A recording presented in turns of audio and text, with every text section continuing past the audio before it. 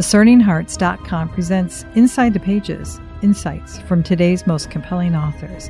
I'm your host, Kris McGregor, and I am delighted to once again be joined by Dr. James Papandrea, who is a professor of church history and historical theology at Garrett Evangelical Seminary at Northwestern University. He's the author of numerous books, including From Star Wars to Superman, Christ Figures in Science Fiction and Superhero Films, reading the early church fathers from the Didache to Nicaea, and How Christianity Saved Civilization and Must Do So Again, co-authored with Mike Aquilina. With James Papandrea, we go inside the pages of What Really Happens After We Die, How We Know There Will Be Hugs in Heaven, published by Sophia Institute Press.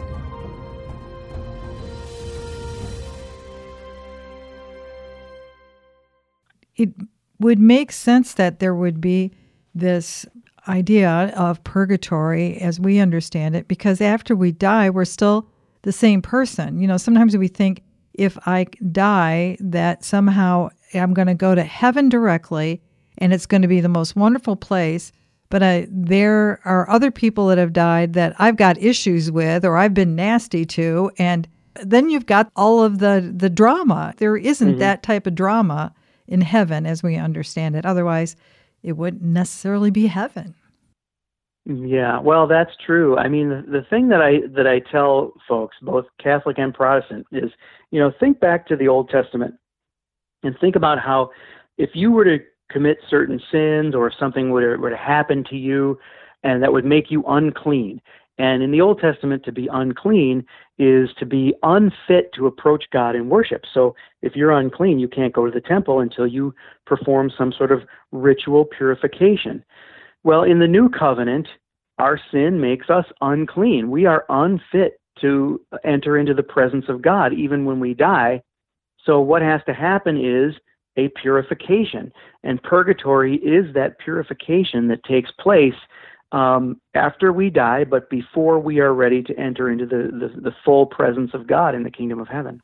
It's a loving response by God, isn't it? I mean, to help us, to love us into wholeness, isn't it? Oh, absolutely. I mean, it's all motivated by God's mercy and compassion toward us. I mean, because if God didn't want to forgive us, it'd be a lot easier, But no, all of this is motivated by God's compassion for us and mercy. Some would say, if he's such a loving God, why would there be hell? And yet that is very much a reality, isn't it? It is. A lot of people I know will sort of throw up their hands with the whole thing and sort of accept the very attractive belief that everybody goes to heaven. It's called universalism. And I always say I would love to be a universalist because it would be so comfortable.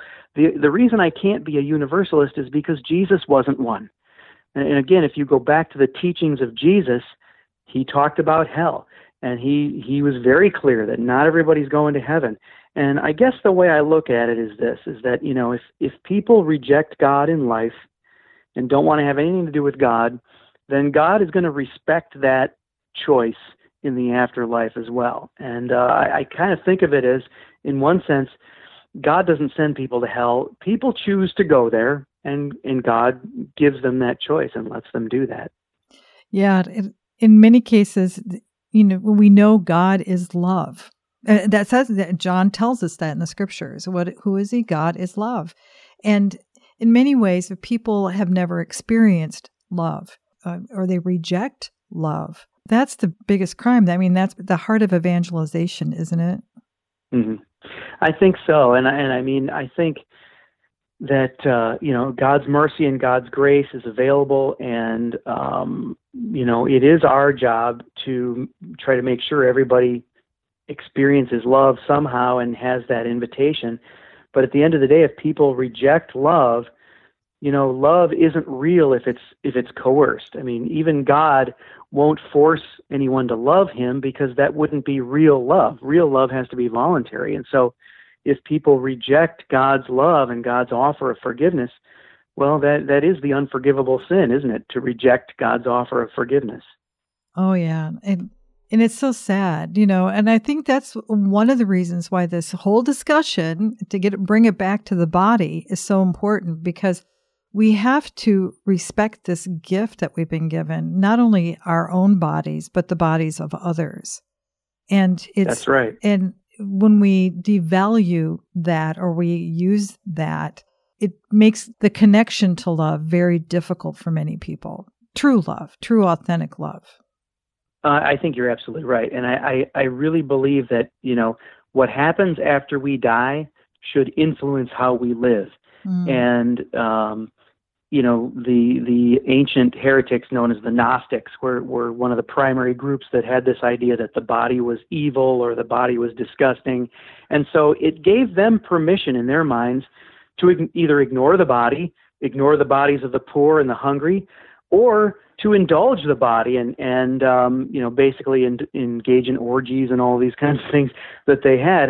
And so, we as Christians, on the other hand, are called to a life of balance where we do not indulge our bodies, but we don't necessarily punish the body either, yet we respect the bodies, our own and the bodies of others. And so we're called to be engaged in the corporal works of mercy.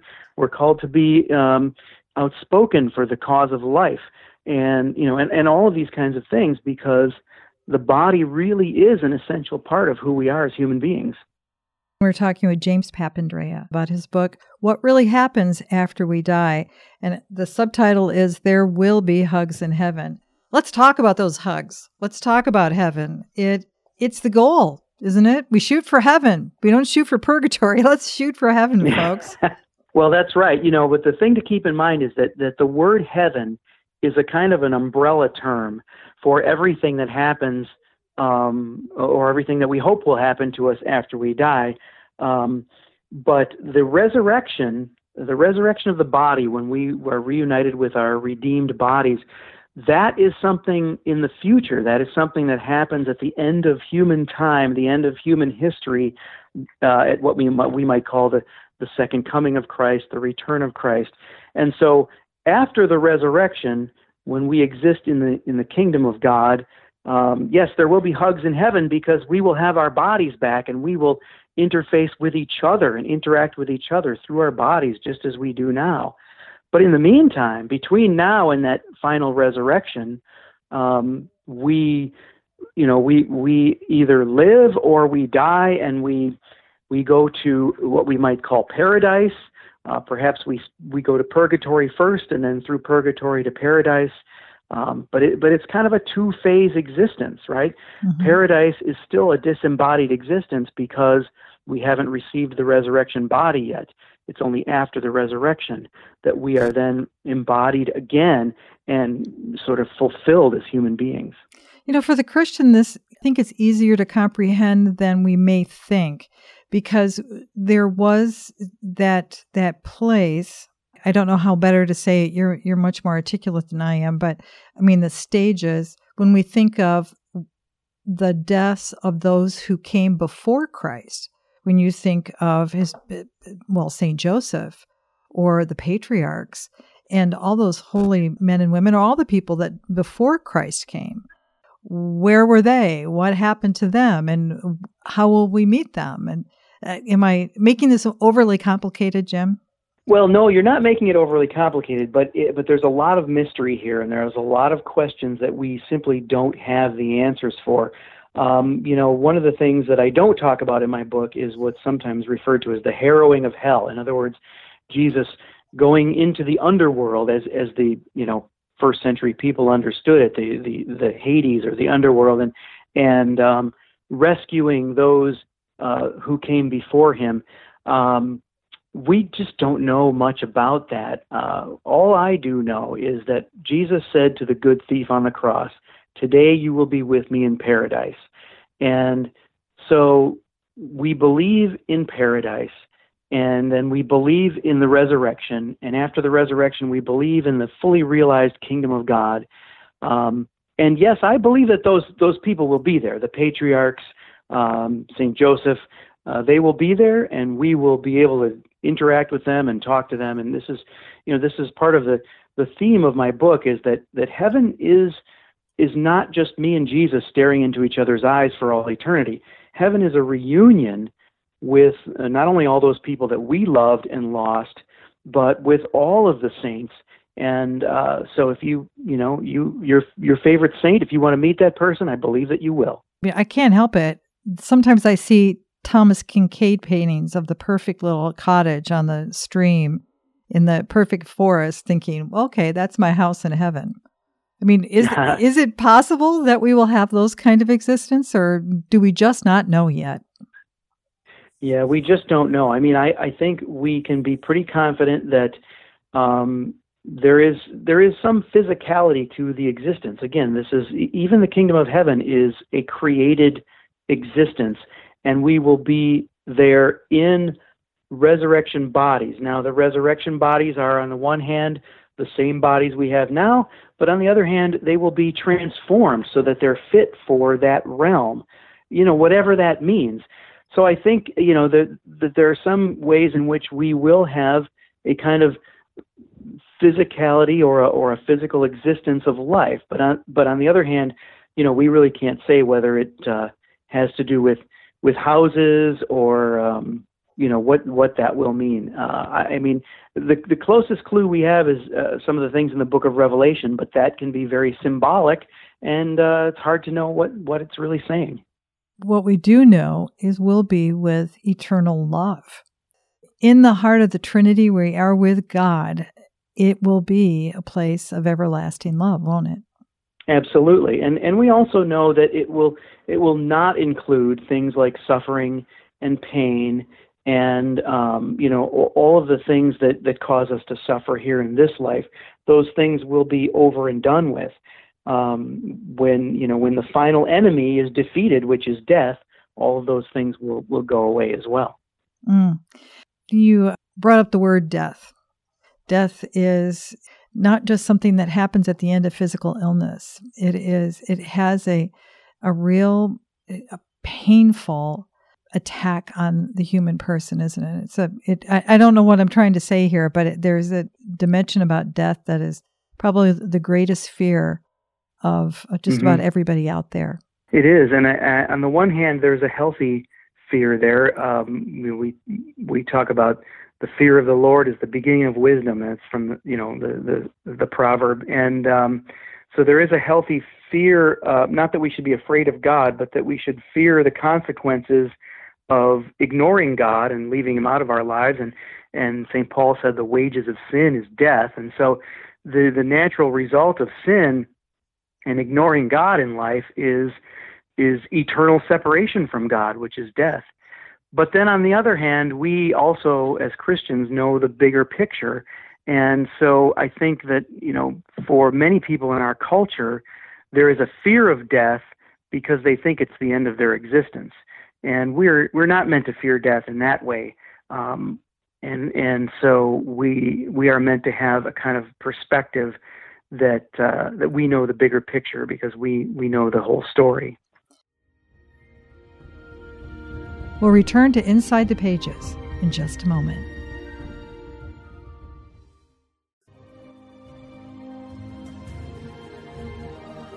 Did you know that you can obtain a free app which contains all your favorite Discerning Hearts programs?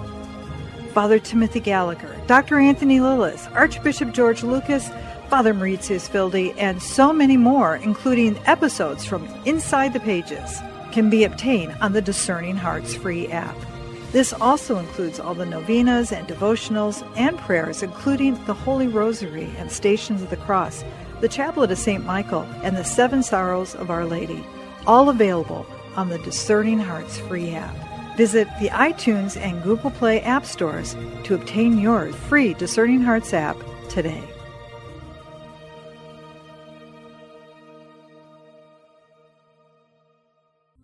Litany of Humility. O Jesus, meek and humble of heart, hear me. From the desire of being esteemed, deliver me, Jesus. From the desire of being loved, deliver me, Jesus. From the desire of being extolled, deliver me, Jesus. From the desire of being honored, deliver me, Jesus. From the desire of being praised, Deliver me, Jesus. From the desire of being preferred to others. Deliver me, Jesus. From the desire of being consulted. Deliver me, Jesus. From the desire of being approved. Deliver me, Jesus. From the fear of being humiliated. Deliver me, Jesus. From the fear of being despised. Deliver me, Jesus.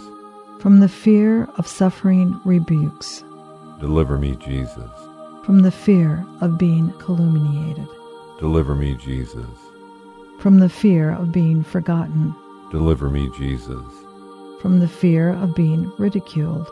Deliver me, Jesus. From the fear of being wronged. Deliver me, Jesus. From the fear of being suspected. Deliver me, Jesus. That others may be loved more than I. That others may be esteemed more than I. That in the opinion of the world, others may increase and I may decrease. That others may be chosen and I set aside. That others may be praised and I unnoticed. That others may be preferred to me in everything. That others may become holier than I, provided that I become as holy as I should. Jesus, grant me the grace to desire it. Amen.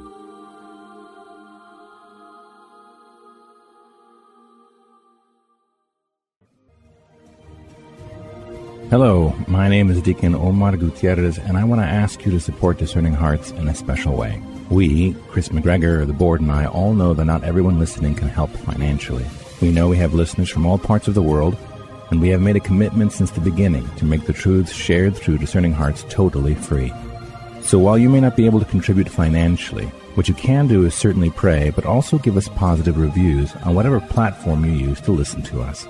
If it's iTunes, Android, Stitcher, Spotify, however it is that you get these podcasts, or if you're on YouTube and you like our videos, please give us a good rating and write a review. The more good ratings and reviews we get, the higher our profile, and the more listeners will discover us, listeners who may have the means to contribute in the future. Please consider rating us and writing a positive review today.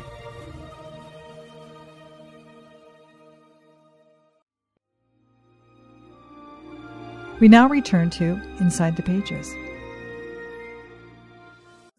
Again, we're talking with James Papandrea about his book, What Really Happens After We Die. You know, we alluded to earlier in our conversation to those who may be in that heaven, in that paradise right now, and we refer to them as the saints, you know, the great cloud of witnesses that we hear about in Hebrews. And that connection is an important one for us, isn't it? I think so. I mean, I think part of what the Holy Spirit does is connect us all to each other. And that's not just, you know, all Christians who are living now, but all Christians who have ever lived. There's a way in which the church exists across time, past, present, and future. And specifically the Eucharist is past, present, and future, because in the Eucharist we represent the past event of the Passion of Christ, and we worship in the present, and we look forward to the heavenly banquet in the kingdom of God in the future. And so these things transcend time in a way, and the communion of the saints is a big part of that, and we can tap into that communion of the saints by praying to the saints and asking for their intercession, and also by visiting the sites of their earthly remains, their relics, because remember, their bodies and the parts of their bodies that are left behind are still eternally connected to their spirits, which are with Christ. I mentioned the place where Joan of Arc was martyred. I had a chance to visit there. Again, this is somebody whose body may not necessarily be as intact as some of those that we may encounter to a pilgrimage in Rome, or even here in the United States to different parts of the country, but there is something, because of what happened there. There's a solemnness, there's a touching with that particular sacred. I think that's something that God allows in some mysterious way, doesn't He? Oh, I think so. In fact, I think God doesn't just allow it; God encourages it. I lead pilgrimages to Rome myself, and when you're standing on holy ground, when you're on the site where a saint was martyred, or you're on a site where Christians have worshipped almost since the beginning of the existence of the church, there is a real connection with God in a way that's more powerful than just something you might experience back home. And I mean, at the end of the day, our faith is not a mind-only faith. It's not something that happens only in your head. This is why we go on pilgrimages. This is why we kneel in our liturgies, and we stand in our liturgies, and we hold hands, and we do all of these things with our bodies, because our faith is an embodied faith. I mean, after all, what began the whole thing was the incarnation of Christ, the moment when Christ, the Word of God, became embodied. And so this is all very important. I'm so glad that in this particular work, Jim, that you encourage that understanding that we're interconnected. Doesn't seem to be the right word, but for that soul and for the body, we're not separate. It's a whole. They're not to be separated, and I think that confuses people sometimes.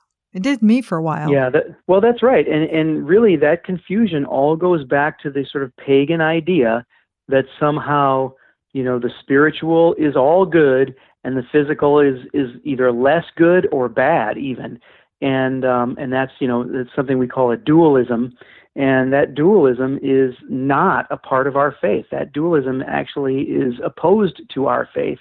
Our faith says that everything is created by God, and what God created was good. And humans may corrupt the things that God created, but they were created good. And as you said earlier, this idea that God created all things visible and invisible. As we say in the Creed, the physical, the tangible, and the intangible, and the spiritual. These are all part of God's good creation, and we don't agree with this kind of dualism. I always have to remind myself that when I don't necessarily understand it, St. Paul said, "Don't worry about that, because we're just looking at things in a mirror darkly right now. There will be a time when we will be able to comprehend it, but it may not be today." Right. That's right. Jim, this book is so phenomenal. We just only touched little bits and pieces of this. And, again, thank you so much for the work you've done in bringing literally those teachings of the church fathers, the ones that you've chosen in this book, Tertullian, Macrina, St. Augustine. We just don't know enough about their words on these topics, do we? Well, that's right. And I think, that's part of what God has called me to do, is to make that stuff accessible to the average person. And I just appreciate you letting me come on the air and talk about it.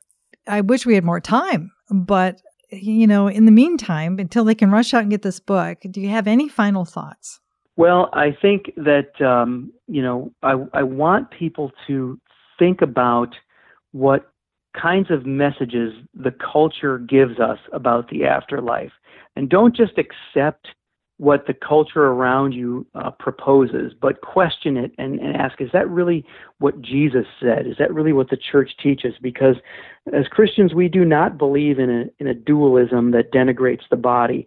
We believe that the bodies are an essential part of who we are as human beings, and that we are meant to be redeemed whole, bodies and spirits. And so, just don't believe what the world tells you, but think it through, and even if you have to go out of your way to learn what the church teaches, do that. I'm going to do that. And I appreciate the encouragement, and you're coming on today. Thank you so very much. My pleasure. Thank you. With James Papandrea, we've gone inside the pages of what really happens after we die and how we know there will be hugs in heaven. To learn more about this book or to obtain a copy, go to sophiainstitute.com, the website for its publisher, Sophia Institute Press, or you can find it at any fine Catholic bookstore. To hear and or to download this conversation, along with thousands of other spiritual formation programs, visit discerninghearts.com. This has been a production of Discerning Hearts. I'm your host, Kris McGregor. We hope that if this has been helpful for you, that you will first pray for our mission, and if you feel us worthy, consider a charitable donation, which is fully tax deductible, to help support our efforts. But most of all, we ask that you will tell a friend about discerninghearts.com and join us next time for Inside the Pages, insights from today's most compelling authors.